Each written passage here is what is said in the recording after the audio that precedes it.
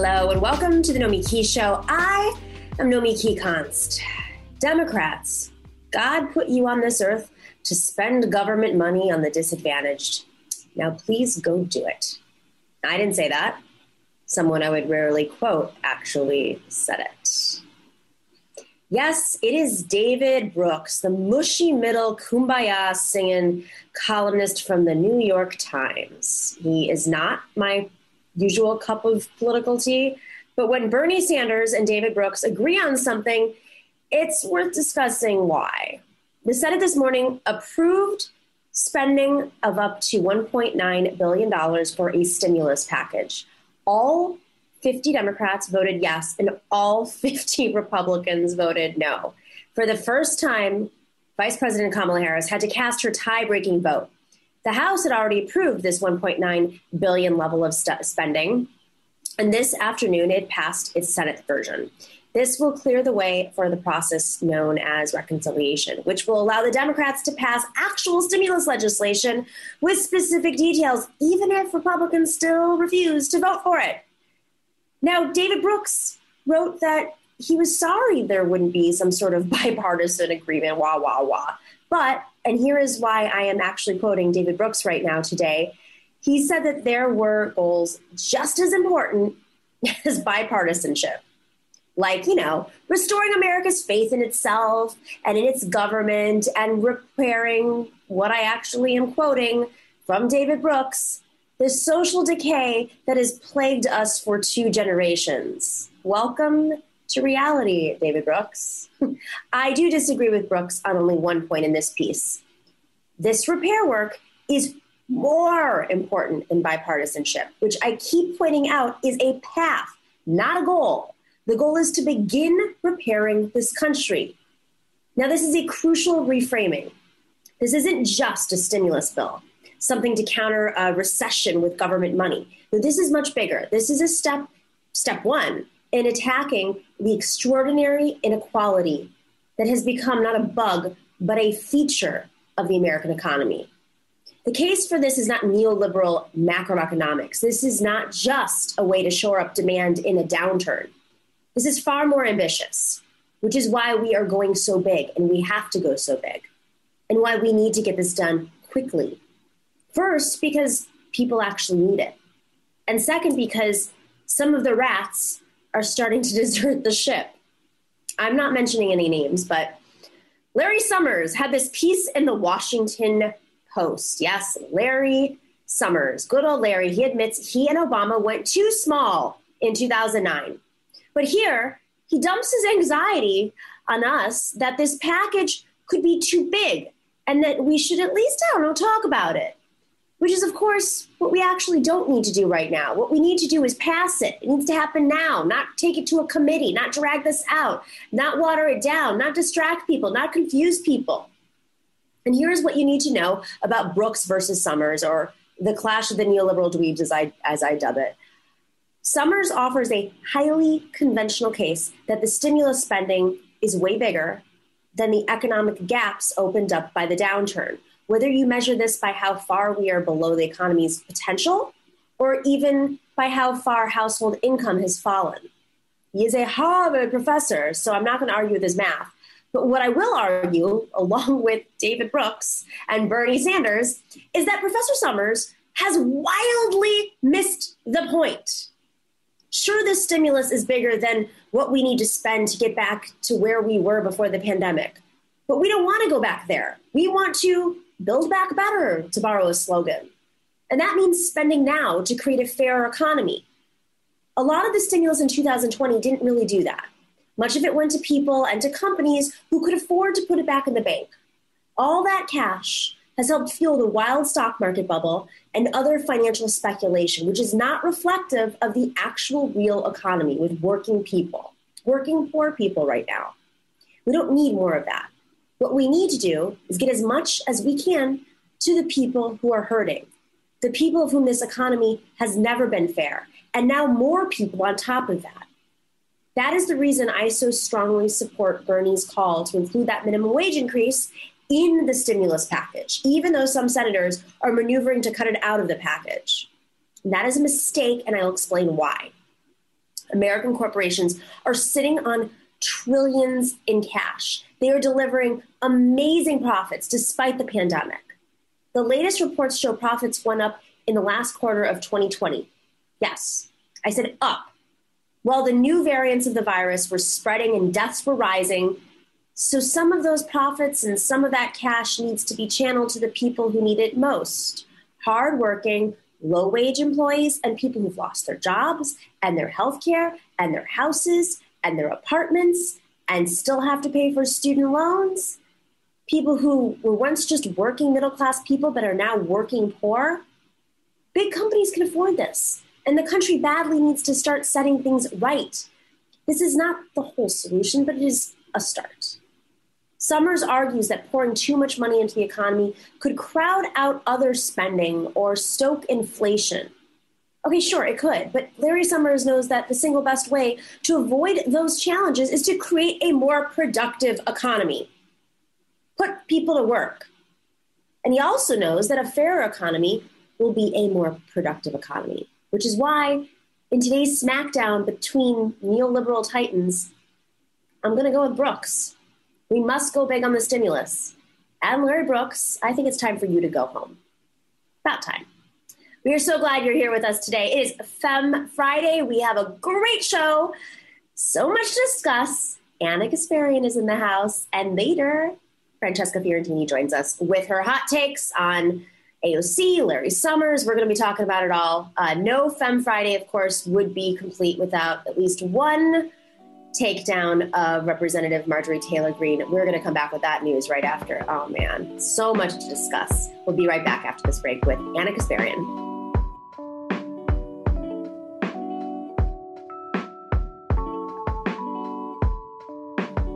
Welcome back to the Nomiki Show. I'm so excited to have our dear friend, old friend, Anna Kasparian join us. She's, of course, host of Weekends on Jacobin, on the Jacobin Network, which is also a magazine, of course. Go check that out, a periodical.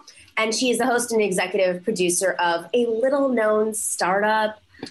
I don't know if you guys are going to do well. I'm not a naysayer usually, but it just seems like you're like a little too radical for this space. Of course, we'll talk about the Young Turks. Thanks for joining us. Thanks for having me, Nomiki. It's really good to be here.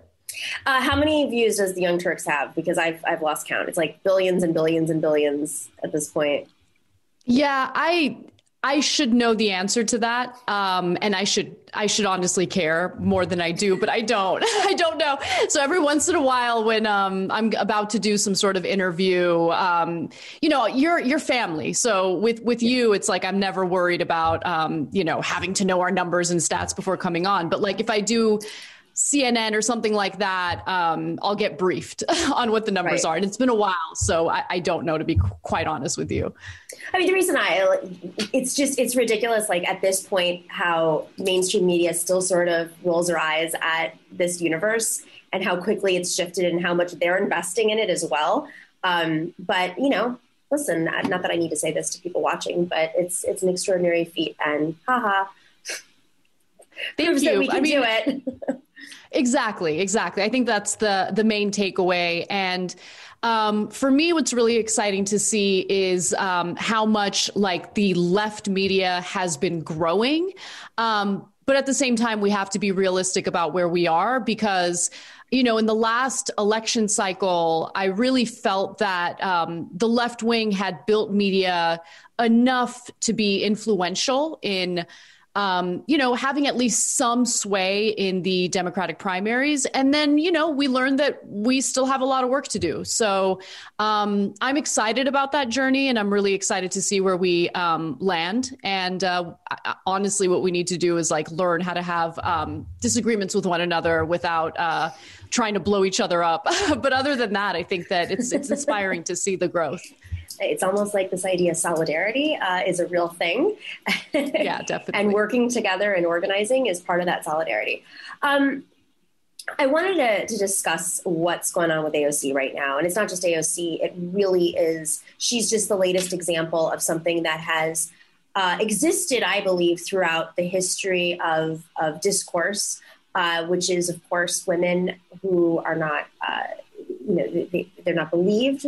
They're there are threats put on women, whether it's physical, violent threats, rhetorical threats, to pressure them to be quiet or not step up. And this last week, it's so strange because, she discussed in her live stream on Instagram that the idea of trauma, like she'd experienced sexual trauma, and then, trauma doesn't go away, it kind of compounds. And I'm even feeling traumatized watching the discourse in reaction to her discussing this online. And I know you experience attacks all the time. I, of course, do. I know several of our colleagues. What we do on Fridays, just so you know, is this is a show that is dedicated entirely to having women platformed in media because, there aren't enough women in media, partly because it's not encouraged enough. We doubt ourselves, but also there is this culture that comes at women when they speak out,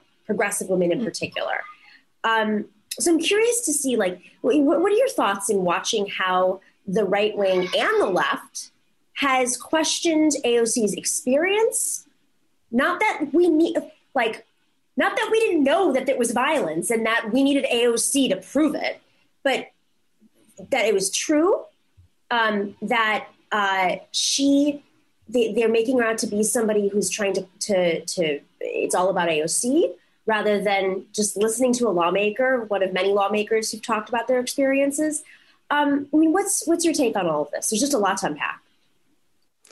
Well, I think the interesting backlash to focus on is coming from people who purport to be on the left, because I'm not trying to excuse the behavior of the right wing, but it's more of the same. It's more of what we've seen from the right wing, especially in response to progressive female members of the House of Representatives, right? Like, they've always been pretty vicious toward them. And that's certainly something that needs to be rooted out and discussed. However, I think it's important to focus on the left for the purposes of this discussion, because it has left an incredibly bad taste in my mouth. It has really disgusted me. I find it repulsive. And I don't see it coming from, honestly, good faith arguments. So let me explain. And I don't want to get into gross fighting and naming names. I just want to focus on what the common themes are.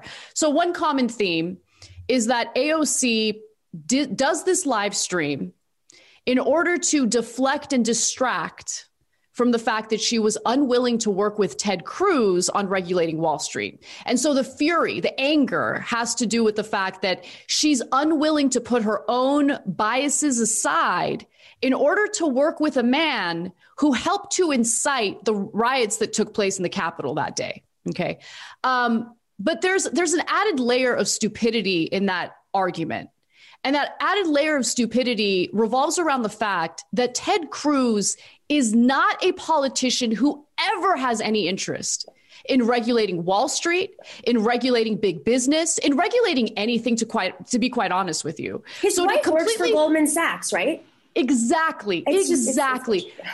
So all of this nonsense about no, we need to be vicious to AOC because she was unwilling to work with a politician who put her life in danger, who put her safety in danger.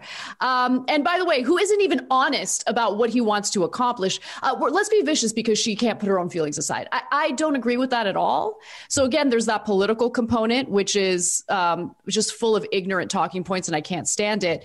And then there's the part of it that even if you dislike AOC, which if you're a progressive, you can critique her. There's certainly areas where critique is valuable and necessary, and I applaud people who do that. But constructive critique is very different from what we've been seeing in response to AOC lately.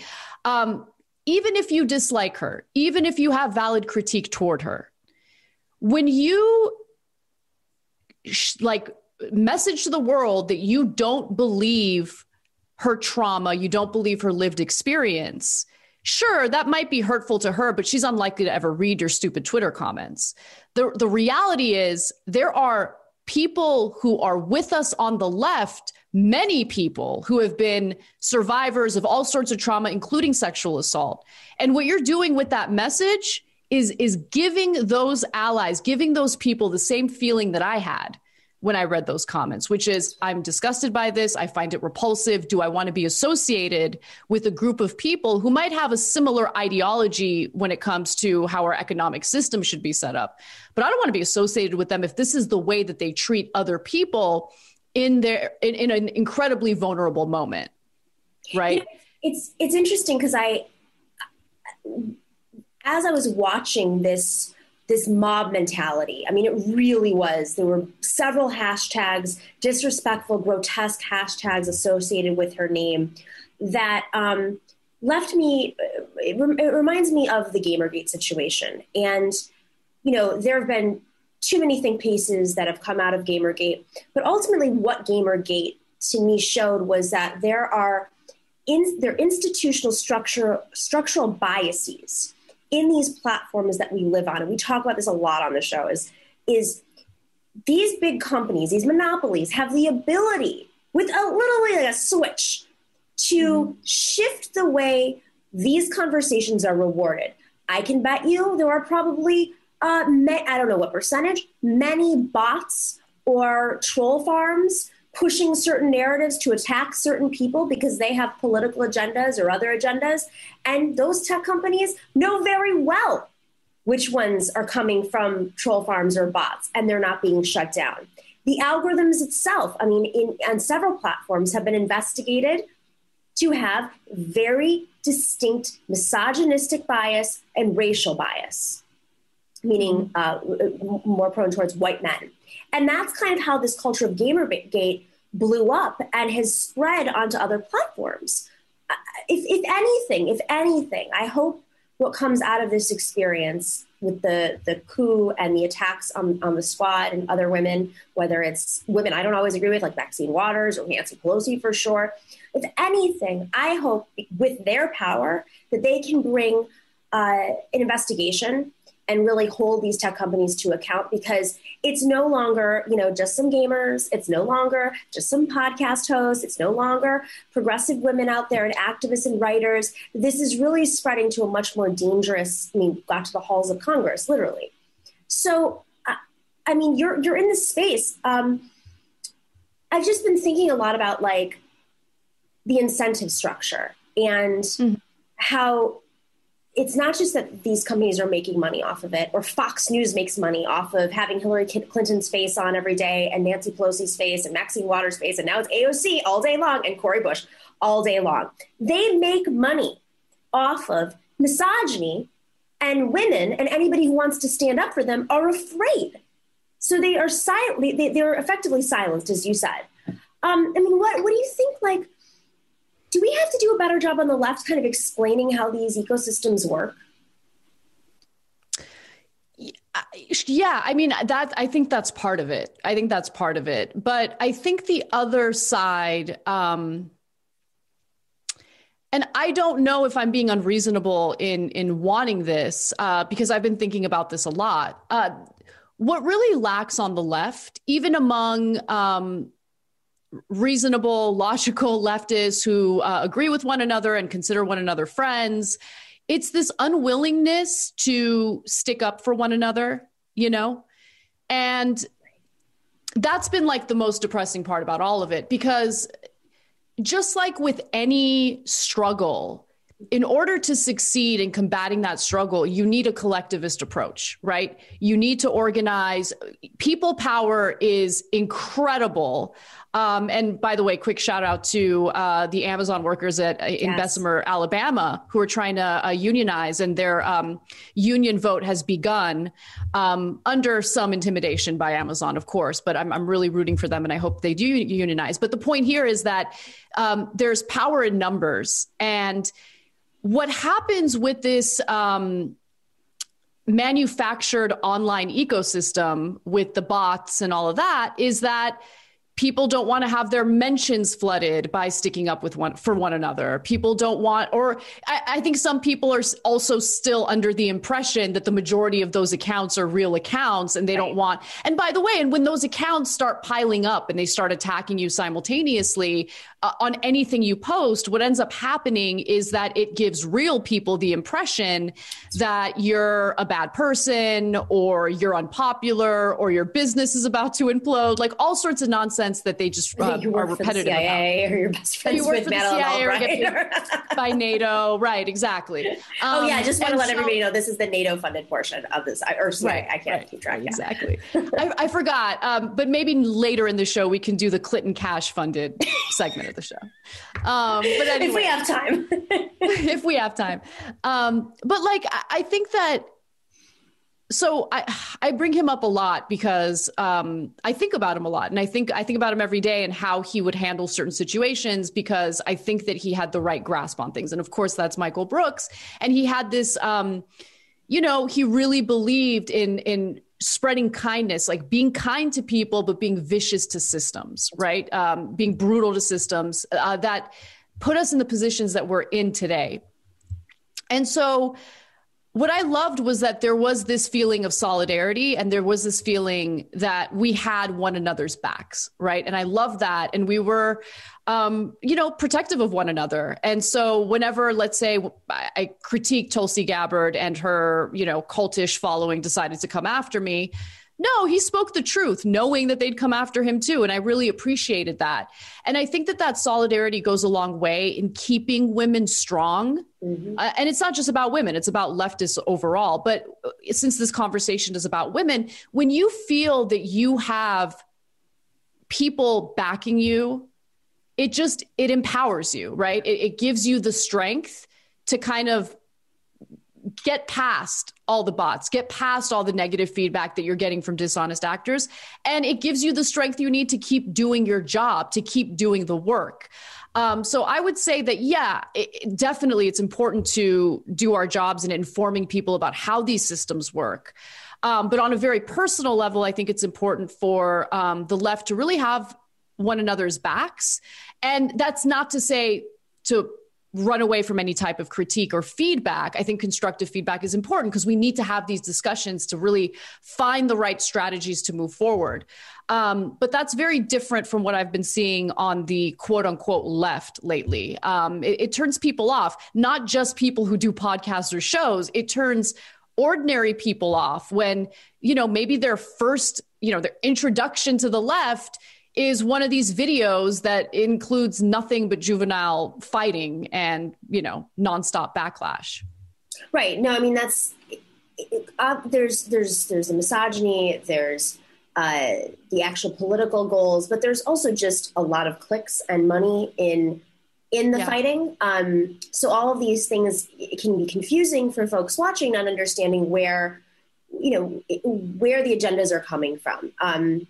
Because sometimes they can echo each other.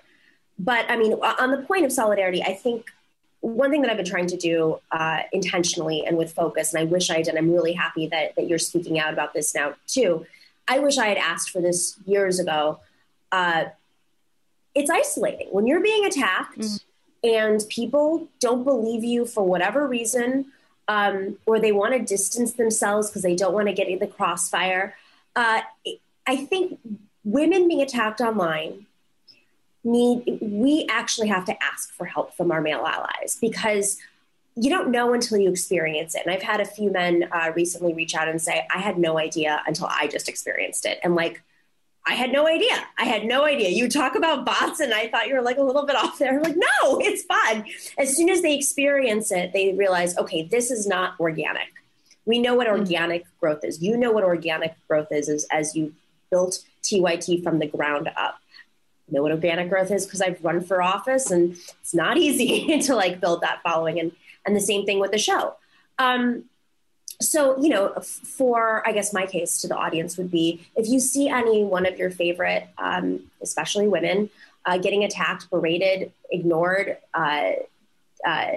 dismissed, not believed, have their backs. That's the least we can do. It's hard, but we're targets. And I guess that leads to the next question about AOC and the squad. But I've been thinking a lot about, how did this happen? How did her conversation about verifiable events, like if this were a court of law and they were trying to basically dismiss her as a witness, okay, call one of 900 million people who saw the videos and say, did you see the security guard's head get smashed in a doorway? Did you see several folks storm the Capitol with guns, with swastikas on their shirt? Oh yeah, you did? Okay, great. Yes, this event happened. I don't really understand, other than putting AOC out there and tearing her down, what the agenda is here. The right wing knows very well that they are caught in a bad situation. Instead of moving on from it, and I don't know, they just are doubling down, tripling down, going after young, progressive, working class background women who have really built their own power. And it's not going to work. That's the most amazing news. Yeah. It's not going to work. Yeah, you're absolutely right. I mean, the right wing doesn't like what these women represent, right? So the idea of strong women, Cori Bush's speech on the House floor last night was unbelievable. I mean, it really woke me up. And I can't even begin to tell you guys, like, the thing that I've been struggling with over the last year, especially, has been, after 4 years of the Trump administration, your senses become a little numb, right? Like after one shocking thing after the next, it's hard to feel anything. And so 2 things that really stood out to me was the day that the riots happened. Like, I had CNN on in the background as I was working. And then I start seeing the video footage of what was going down, and it stopped me in my tracks. Like, I literally stopped, and, I don't do live videos throughout the day because I'm overwhelmed with work I got to do for the live show. But I hit up our senior producer, and I was like, Brett, we need to go live right now. And he's amazing. And he set it all up, and we did it. We did a live video, and I did it because that moment woke me up. That moment was like, no, this isn't a joke. This is real. And this is a moment where I don't know where we're going to land. I don't know where we're going to end up. And it was terrifying. And then Cori Bush's speech yesterday, if she was able to give me this jolt of inspiration, imagine what she did for so many other women out there. And the right wing hates that. They hate that. They can't stand that. And I think that you're absolutely right in that, whether it's consciously or subconsciously, even people who consider themselves on the left get persuaded to cover certain topics in certain ways that are rewarded by the algorithm, that are rewarded by these bot campaigns. And so I don't know if it's conscious or subconscious, but I've seen so many people that I had a tremendous amount of respect for throughout my entire career, people who I would urge my journalism students to read, turn around and put out just absolute garbage in response to AOC and in response to the riots.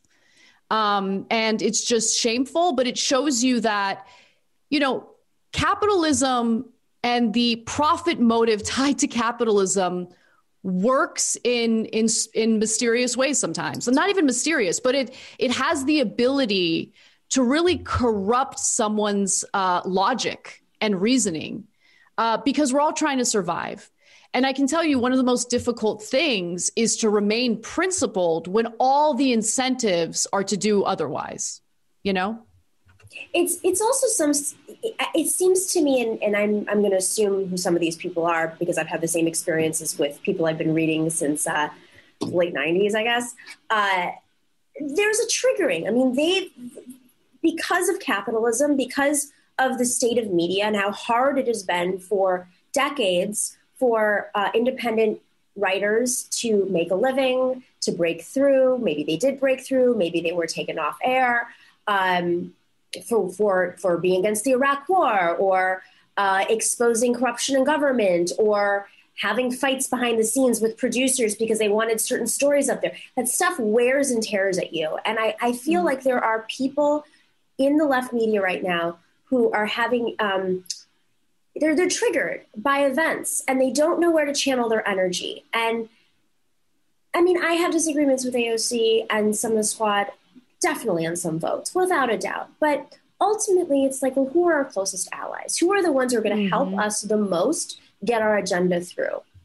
And my only suggestion would be, don't target them, target the big folks who are up against it. But I think there's this constant state of warfare that these experiences are triggering some people, in media in particular. And when it goes at a woman, that's when I start to go off and think like, okay, if your trauma is coming out and you're targeting women, then maybe it's time to like really think about how misogyny creeps into all different forms of capital, basically. Like, yeah. I mean, that's an interesting point. Also, I just think that, like, I think about my own role in media and my own experiences with an incredibly male dominated place, right? It's not just that media is male dominated, it's politics that's male dominated.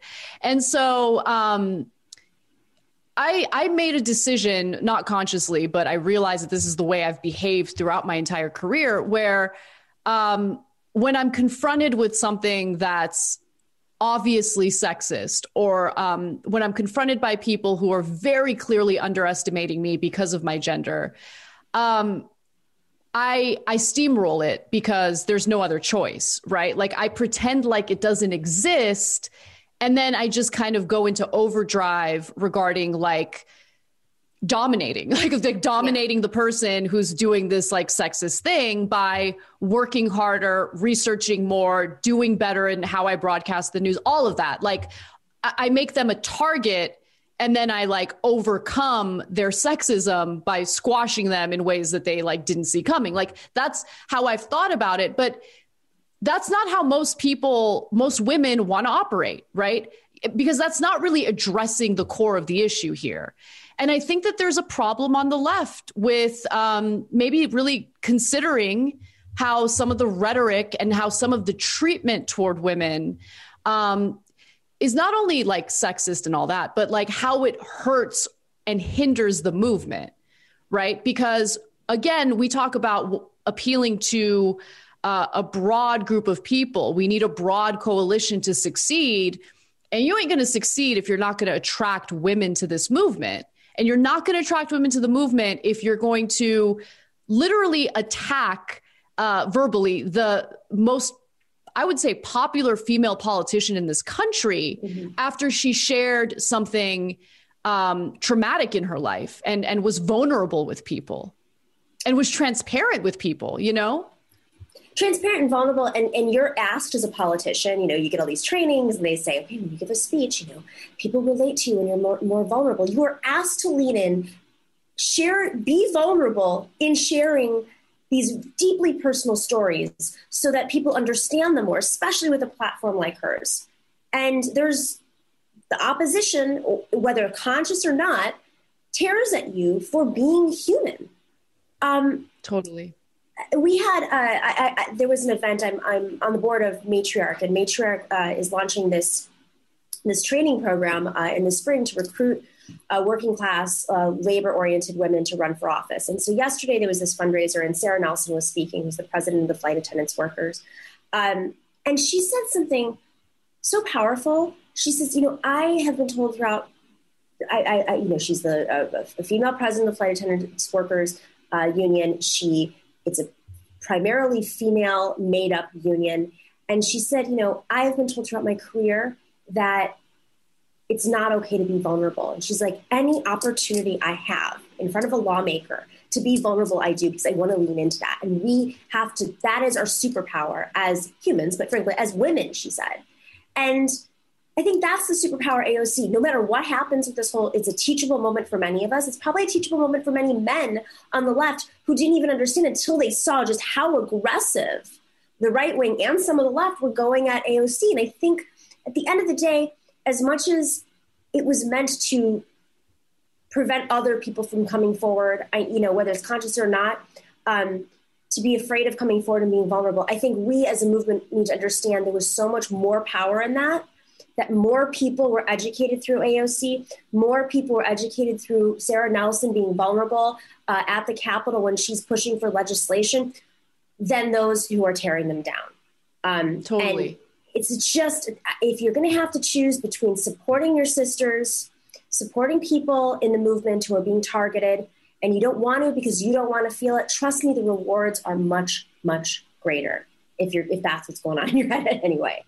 The thing that really appeals to me about the left is that the core of the fight is about ensuring that everyone lives a life of decency. Yes. That everyone has a decent life, right? And that goes, yes, it's about material needs. There's no question, but it goes beyond that.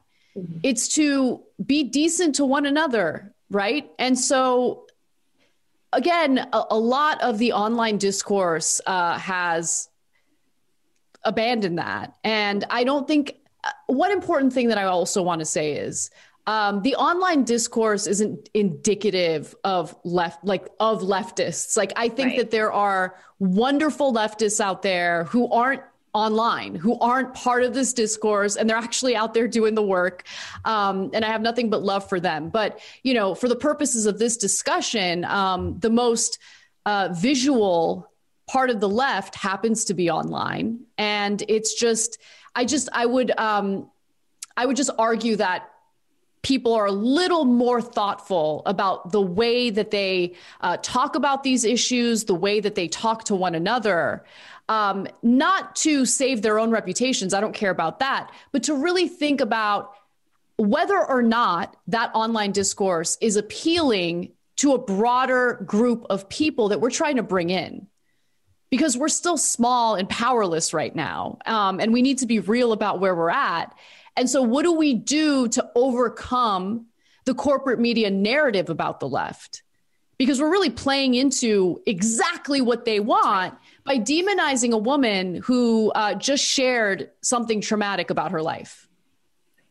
And not to mention what it takes to get to that position. I mean, the trauma that they had to endure. Cori Bush has run multiple times. She's had her car shot up. She had COVID twice while she was running for office. She had her car taken on the last day of her last campaign for office because she couldn't afford to make payments. It's crazy. This is what it takes. This is what it takes. But she knew she needed to win for her community. And then on day one, what she had to face when entering Congress, I mean, this is superhuman. I mean, they are doing what I question whether or not I would have the courage to do one of those things continuously over and over, run for office despite experiencing all of that, and then going there and dealing with not only members in Congress who are conspiracy theorists, who are sexist to their faces, are racist to their faces, and you have to show up and work with them, and then you're scolded for not partnering with them on a bill. It is hard work. And so I commend you for showing up every day and fighting for all of us and fighting for them too, because they need us too. And of course I commend any of our allies out there who have our backs, because it's not easy, whether you're an organizer in the community or AOC, it's not easy. Yeah. Thank you for saying that, Nomiki. And I feel the same way about you and everyone else, who's in this fight in good faith and is doing it for all the right reasons. I'm also realistic about where we stand in this fight. We're one small part of, I think, a broader strategy that we need to have in order to accomplish the goals that we want, right? If we have 1 billion leftist podcasters and leftist TV shows and internet shows, that's not going to accomplish, federal jobs guarantee, Green New Deal, Medicare for all of that stuff, like all the things that we desperately need right now. What we need is to empower people, ordinary people, to come together and fight for what we want. So let's be welcoming to them. I think that's important, and let's have one another's backs, because it's hard enough to fight the far right. It's hard enough to fight regular Republicans like Mitch McConnell, so it's going to really take a lot of people to fight together in an organized way to accomplish what we need in this country. Anna Kasparian, the one and only, of course, host of The Young Turks and executive producer, of course, and Weekends at Jacobin over on their YouTube channel. Anna, thank you so much for joining us today. Oh my God, we could do this for I have a million things I want to talk about with you, but I love it. We're an hour show. Thank you, Nomiki. I had a great time. Have Always a good day. Pleasure. All right, you too. Bye. We will be right back with the one and only Francesca Fiorentini to talk about some of the news today and maybe even what Anna and I just talked about. So be right back.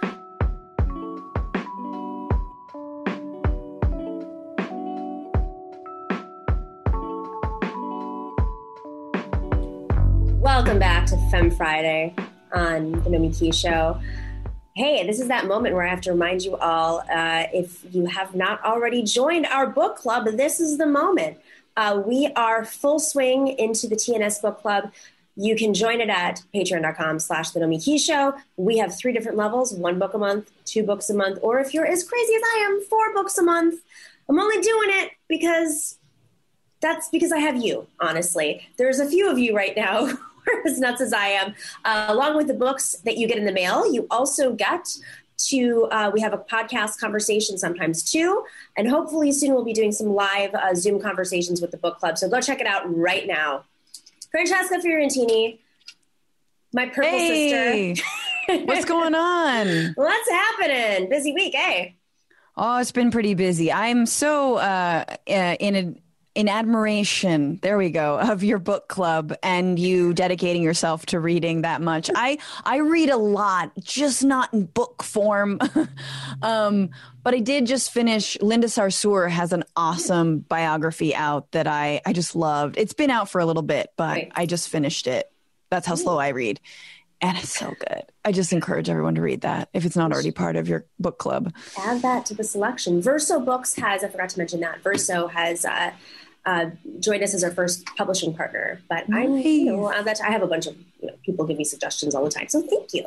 Yeah, no Francesca worries. Fiorentini, you are the host of The Bitchuation Room. Best name ever. It's a podcast. And News Broke on Al Jazeera. Thank you for joining us today. Yeah, thank you for having me, Nomi. I was listening to a little bit of your conversation with Anna, and I love it. And I'm so glad we're naming some of these tendencies on the left and getting better and smarter about our kind of solidarity as we move forward. So anyway, super I'm all jazzed after hearing that. Jazz. Do you feel, I'd love to get your take on this. Just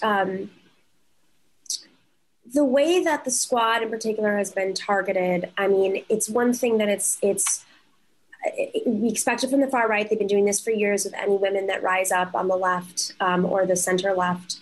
But this seems like a whole other level of they're fundraising off of the squad, the attacks on the squad. There are, platforms that basically built their membership model off of attacking the squad. Other candidates are fundraising off of attacks to the squad and others. Yeah, I was just thinking the other day, after watching Rashida and Ilhan, Representative Rashida Tlaib and Representative Ilhan Omar, make sure to put some respect on it, that, I was thinking, I wonder who doesn't get death threats on their first day, right? That was my first thought. And I highly doubt that Marjorie Taylor Greene got a death threat on her first day. Now, this is not about whataboutism, we should give her death threats. No, it's awful. No one should receive death threats. Yes, of course you should receive pressure, calling. That is fine. There are avenues to exercise your democratic voice, namely voting, but so many other ways. And we should encourage those. But just thinking about the privilege that comes along with not getting a death threat in Congress is insane. And I think a lot of folks have had to suffer very quietly because precisely they are afraid of being seen like they're playing some kind of, identity politics card. They're women and they want to sort of, like buck up and like do the job. And they've had to overcome so much. And I think AOC really breaking down that barrier and being able to say, look, I was scared for my life. This was awful. And guess what? It happens a lot more than you think. And she was able to kind of like, break that BS veneer that this doesn't happen or that we have to rise above it or that it, just let it roll off your back. This has been going on. The right wing has been inflaming these violent tendencies and like stoking the flames for years. And then what happens? I mean, what's the real concrete, anything concrete come out of this? No. I mean, what comes out of this is Marjorie Taylor Greene is a woman, by the way. Like, with all of this conversation, Marjorie Taylor Greene is abusing her power. She comes out of a conspiracy theory side of the right wing, but she is not the only one in Congress right now who believes these things and has come out of even Ted Cruz came out of the Tea Party. So I think it's fascinating to see like the person who is removed from her committee position is a woman still, but she's not the only one. I want to play a quick clip because Congresswoman Cori Bush spoke on the floor of the House last night powerfully, and I would love to get your reaction. Let's play that clip. I cannot sit idly by and allow white supremacy and hatred to have decision-making power over our students' futures. To my Republican colleagues, let history remember what you did in this moment. A prerequisite for appointment to these committees and for all that we do must be that you love and represent all people, meaning all people. We owe it to our children, we owe it to their parents to have a House Education and Labor Committee that is committed to fighting for a country where all children have an equitable education in an intentionally anti-racist society. Let me say that again, an intentionally anti-racist society. From the Ferguson-Florissant School District in St. Louis to the Normandy, Hazelwood, Riverview Gardens, Jennings, University City School Districts to St. Louis Public Schools, all of our school districts deserve better. Harris-Stowe State University, Missouri, University of Missouri, St. Louis, our tech and trade schools, St. Louis University and Washington University, they deserve better because our teachers and our custodial workers, our cafeteria workers deserve better because our students who don't have a roof to sleep under at night, our students who don't have running water at home, our students who don't have enough to eat deserve better because those living with student debt and those who desire to go to college deserve better. Our parents, they deserve better. We cannot build an equitable anti-racist education system if a seated House Education and Labor Committee member incites violence through the perpetuation of racist lies in an attempt to overturn an election. We cannot build an equitable anti-racist society if a member of Congress endorses white supremacy. We need to strip them of their committee assignments. And then we must pass my resolution, HRES 25, to investigate and expel them. Thank you, and I yield back. Yes. What's is that the resolution? Oh my gosh. Is that the resolution about accountability coming out of January 6th and like a full investigation? Or is that the one where we're basically enacting Amendment 14 and saying that these insurrectionists and people who would give insurrectionists comfort are no longer able to be in Congress? Right. I mean, that is ultimately what kind of accountability. If we can't offer accountability right now, if Nancy Pelosi in her house with her rules and her representatives and herself put at risk, if you can't have real accountability right now, what are you here for? Yeah. So how about this, Nancy? Pretend that the insurrectionists are the left wing. What would you do to them? I mean, like literally, like for running for office or like, challenging one of your Democrats. I mean, seriously, this is it. It's like they treat the Democratic majority who does have power in this situation. And I'm not putting it all on them because the Republicans need to deal with this too. They treat progressives who challenge them electorally harder than they are treating Marjorie Taylor Greene right now. Yeah. I mean, and a perfect example of that was, and people have been bringing this up because of the right's dragging Representative Ilhan Omar into all this as saying, well, she's also anti-Semitic, just perfect whataboutism, as if her comments around Israeli occupation were anti-Semitic, comments that were misconstrued, that she apologized for profusely, right? I mean, and they were just like, I didn't know that this was a trope that I was, echoing, that it could have been interpreted. I mean, she really bent over backwards, and that was because of Nancy Pelosi basically asking her to apologize and creating an entire new anti-hate speech resolution in the House. Come on. And so what Cori Bush is saying there, I think, is super basic. Do you support white supremacy? And if you do, you can't be in public service. You can't be in Congress. But even more basic than that is, and related, do you support insurrectionism? Do you support what happened on January 6th? And if you do, or you had ties to what happened, then you're out. It's so basic, like anti-racist, equitable democracy. Like, we somehow were in a moment of hell that is radical, but thank God for people like Representative Cori Bush, and thank God for people like Ilhan Omar and all these other representatives who are, you're absolutely right. I mean, if we just had Pelosi to be like putting down the moral line in this moment, it would feel so much more crushing coming out of what happened on the 6th than it does now, which feels like at least there's like a part, like there's some people who are just laying it down.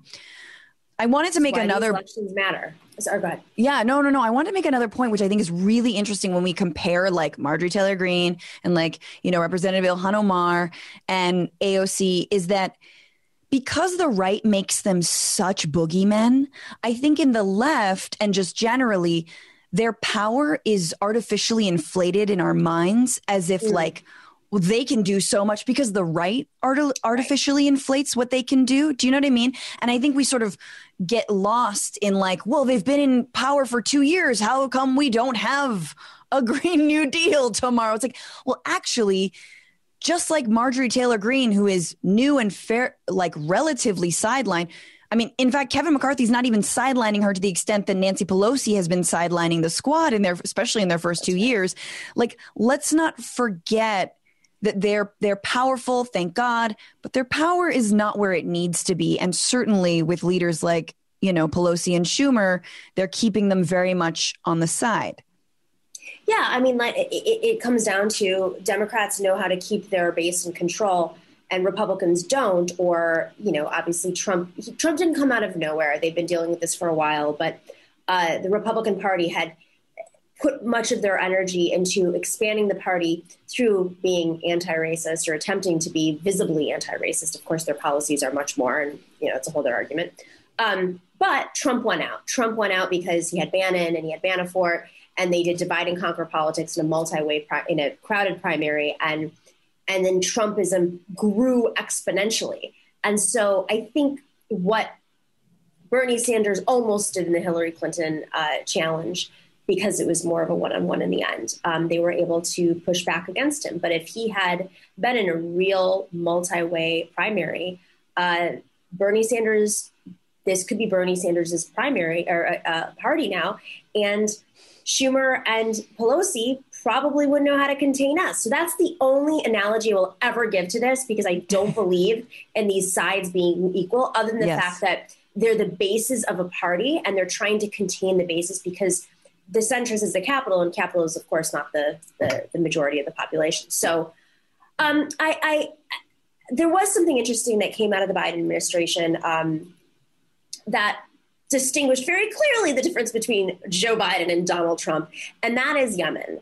I was truly baffled yesterday, surprised, cautiously surprised that Biden has announced that he's ending U.S. support for the Saudi-led offensive in Yemen. Let's play that clip of President Biden speaking about this.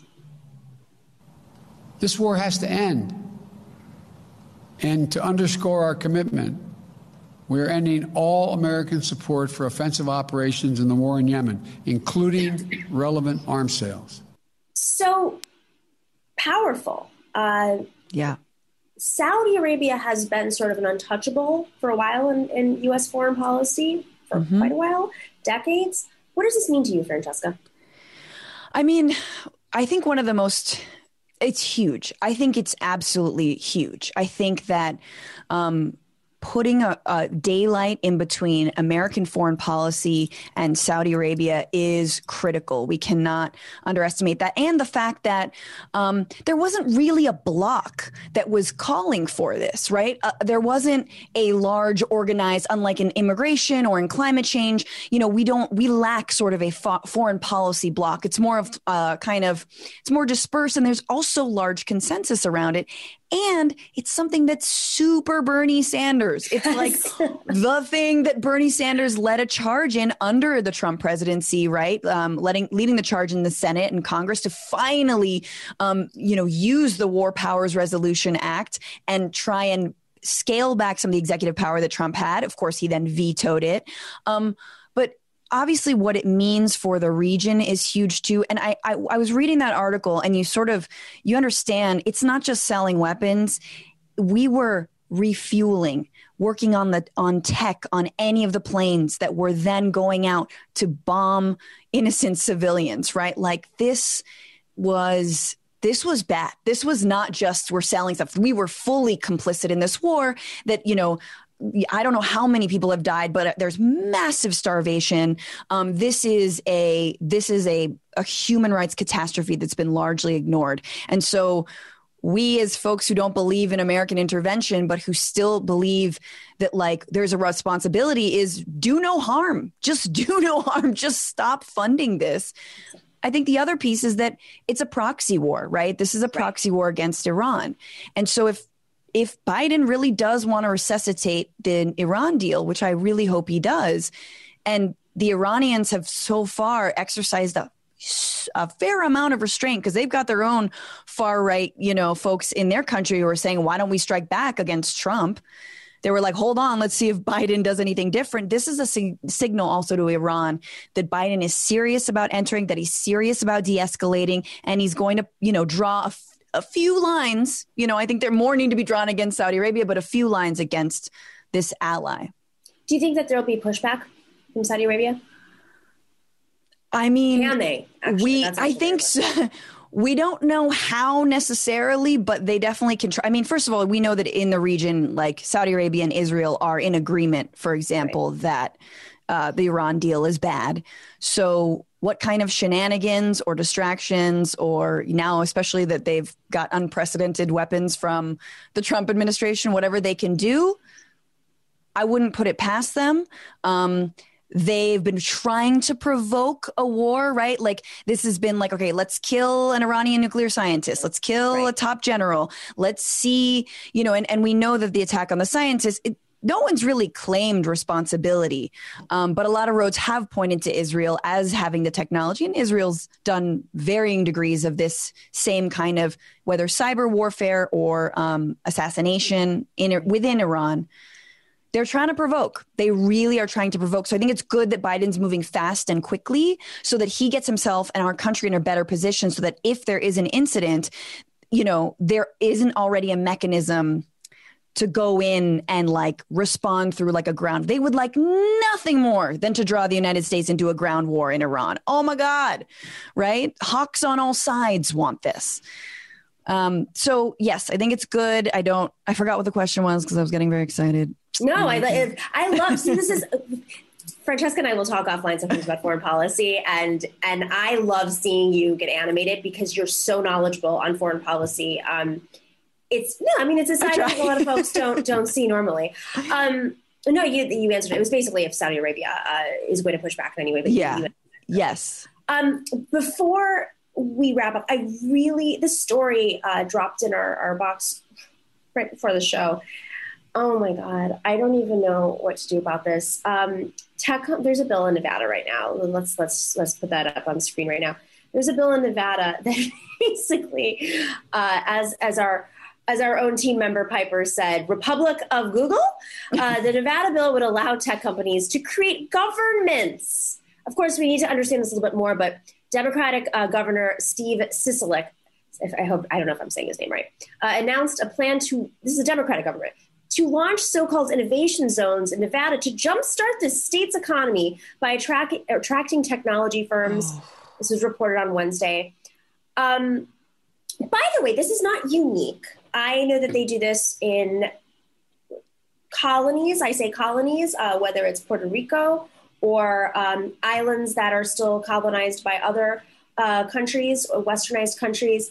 They have these economic zones. They do this in cities across the country, whether it's Detroit or Buffalo, New York. There are these little economic zones all operating in their, they have their own rules. But it's like a crypto world.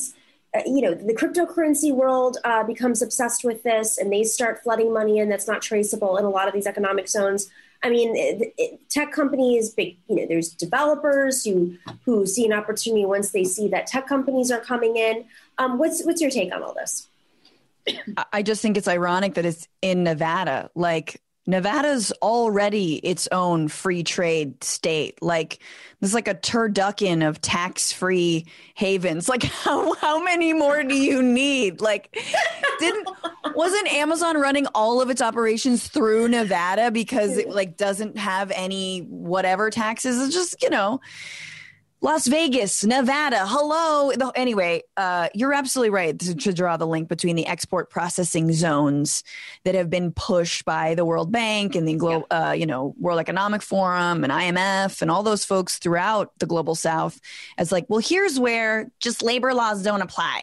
This is great. And that's what they're doing to the United States. And, I just link it to looking at Joni Ernst in the early hours of the morning, just so self-satisfied that she, for the time being, crushed this initiative to have $15 an hour minimum wage. And you're like, believable.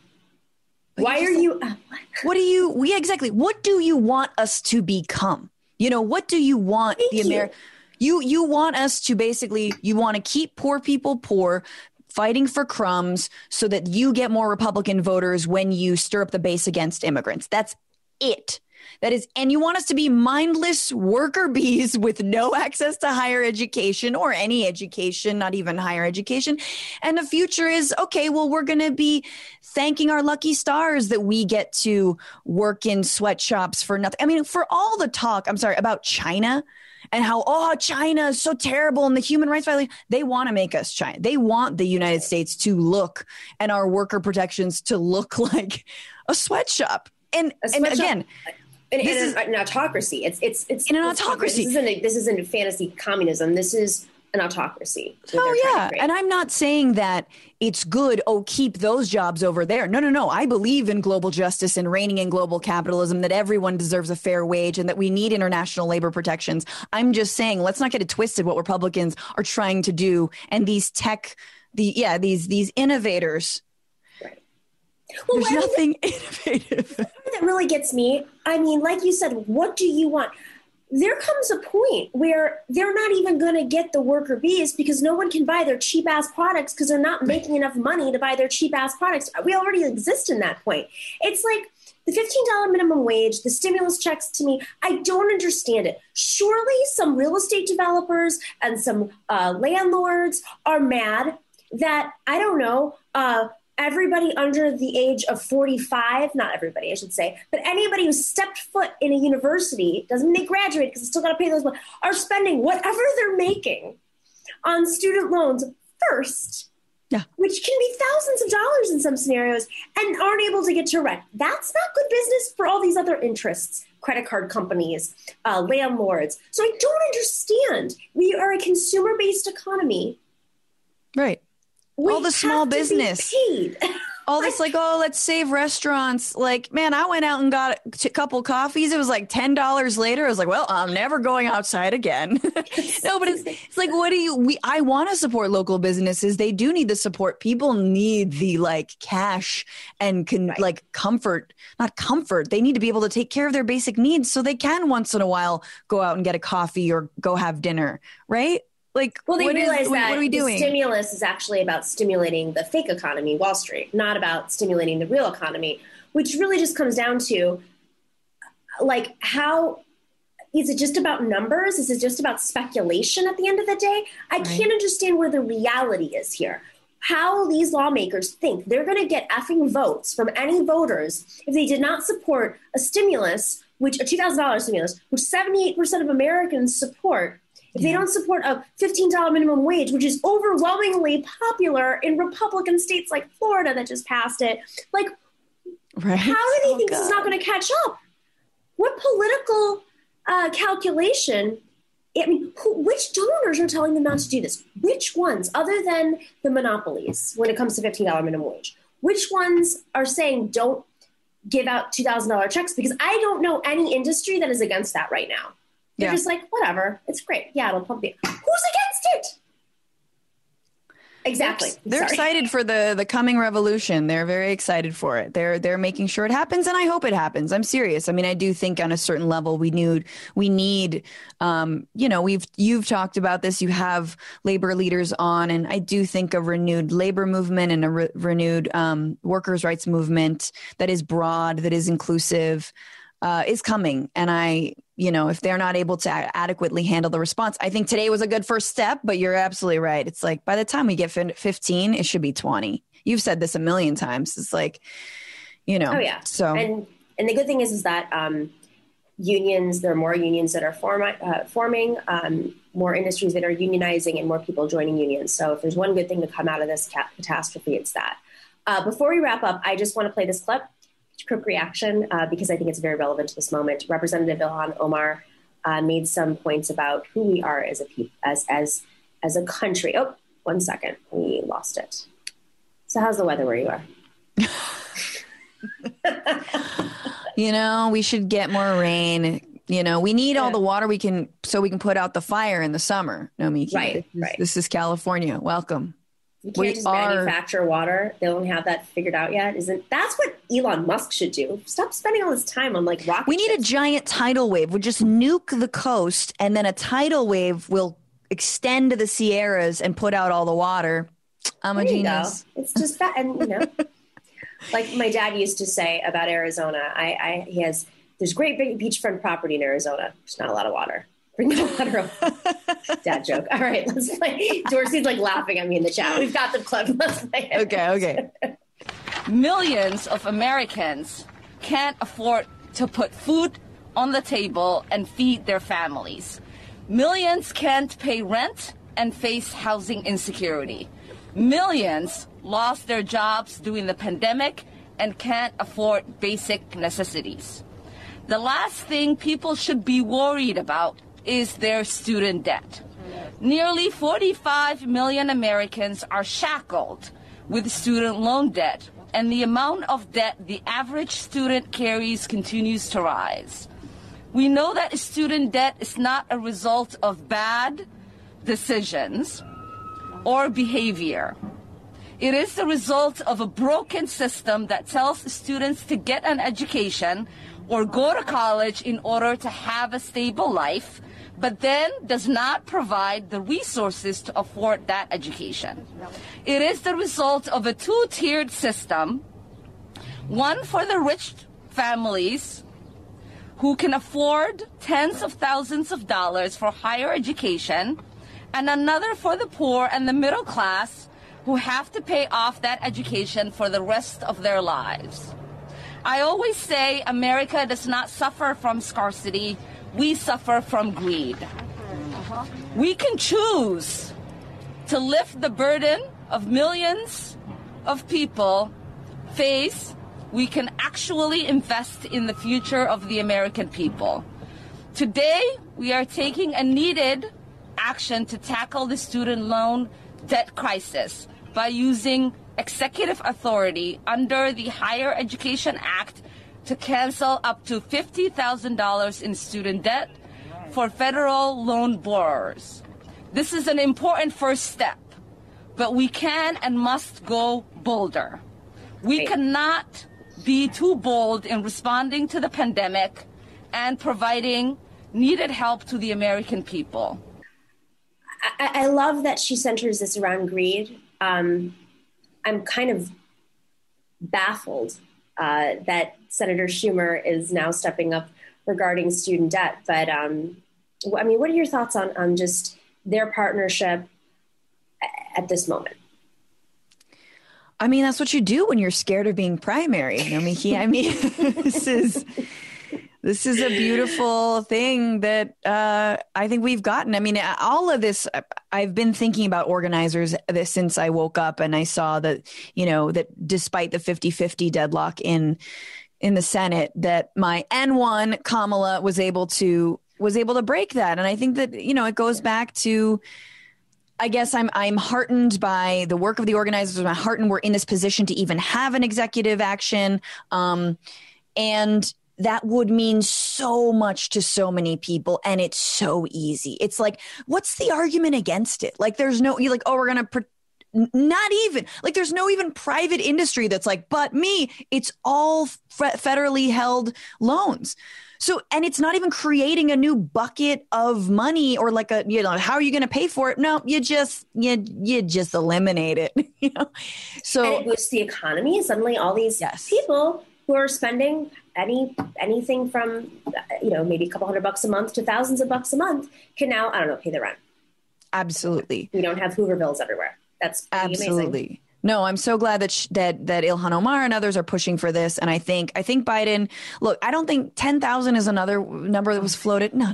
Do 50 or everything. But 50 is like, that makes sense. Don't means test it. It's just up to 50. If 50 absolves all of it, good for you. Go live a life, go buy a home, go start a business, go feed your kids, exactly. Like basic stuff. Francesca Fiorentini, we love when you join us. Thank you for joining us for Femme Friday. This was a killer show, if I do say so myself. I could have just sat and listened to you two talk. Please. Always a pleasure. I'm always happy to be on, and I love your show. I love all your viewers and everyone who works on this show.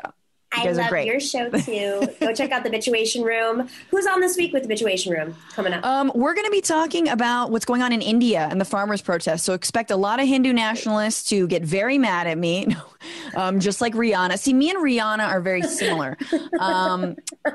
So we're going to get someone, Harsha Walia, who's been an organizer and activist in Canada, and she writes and talks a lot about this. And then my good friend and comedian, Nato Green. So Sunday night, be there. It'll be fun. Go check out The Bitchuation Room. And, of course, all of your amazing work on AJ Plus. And I'm sure folks have seen, I don't know if you can still find it, your Medicare for All mini doc. Is that what you call it for MSNBC? Yeah. It was a doc. It was an hour, but it's not available. You can see snippets on my website. So, check out the snippets. Anything else to plug? This Sunday or this weekend, I have a new Newsbroke episode coming out all about what we should be doing in response to white extremism. Rather than beefing up the security state, how can we actually make it just smarter? After a lot of folks are saying, we need a war on terror. It's like, I thought we were still in that, no? Yeah, I think we're still not finished with the last one. Yeah. So, Nomiki, thank you so much. Thank you. Always a pleasure. And thanks to everybody in the chat. Go check out Newsbroke on Francesca's YouTube channel. That's what that is. Go check it out and click subscribe. Oh my God, I can't speak. I think I'm getting sick, guys. I shouldn't say this publicly, but I've been feeling a little under the weather today, and I'm hoping, I'm going to put the energy out there. Can you put out good energy that I don't have COVID? That's my only concern is I think I'm just a little worn down. So vitamin D, Nomi. Okay, bye. I wouldn't normally ask people to do that, but I'm like, I believe in good energy, so throw it this way. All right, let's go through the chats to everybody who gave us super chats. Thank you. Steo Miles says, Nomi, they can't risk setting a precedent of cash relief. That's right. The Rus is in jeopardy. They have to feign that. They can't help. I think I get that. Steo Miles also says Francesca is the best at making bad news funny. Gina Hografe, I apologize. Coffee and snacks on me. Thank you. No, thank you. That's very kind of you. That'll definitely, the coffee is pricey, as we know. RoboSol, I basically found y'all's different podcasts from when y'all go on each other's shows. It started with No Filter. I love it. Oh my God. Yes. Funny thing is she has No Filter. I used to host a show called The Filter on SiriusXM. Pete says, can hardly imagine a better Femme Friday lineup. I agree. Y'all are some of the most powerful leftist women of our age, and I thank you for your work. Thank you, Pete. And Enko Sen says, two of my favorite online lefty women talking about a critical issue. Love you both and keep it up. Also, you should both interview Alfred McCoy of US Geopolitics XP. Good to know. I will write that down. Invisible Queer on Twitch says it's funny because it's not the fascist liberals that perpetuate this misogyny, but the anti-woke vanguard parading as a people's movement. Accountability is hard. Here we go. Kyler Asado says, I think the left should be stronger in understanding and controlling the conversation on feminism as a whole. Take it back from the Taylor Swift and Beyonce type of capitalist feminism. Agreed. That's something that we are trying very hard on the show to do regularly. I think we delved in deep today. We're just going to continue that. So check us out on Fridays. Steel Miles again says, no, me. Oh, we got that one already. I apologize. And then Ray Lee says, heard some great talks from the Matriarch event yesterday, especially from Senator Nina Turner and Sarah Nelson. Made me want to run through a wall for everyone like the Kool-Aid man. Matriarch, hashtag Matriarch is best. Agree. We are going to be doing more of that stuff.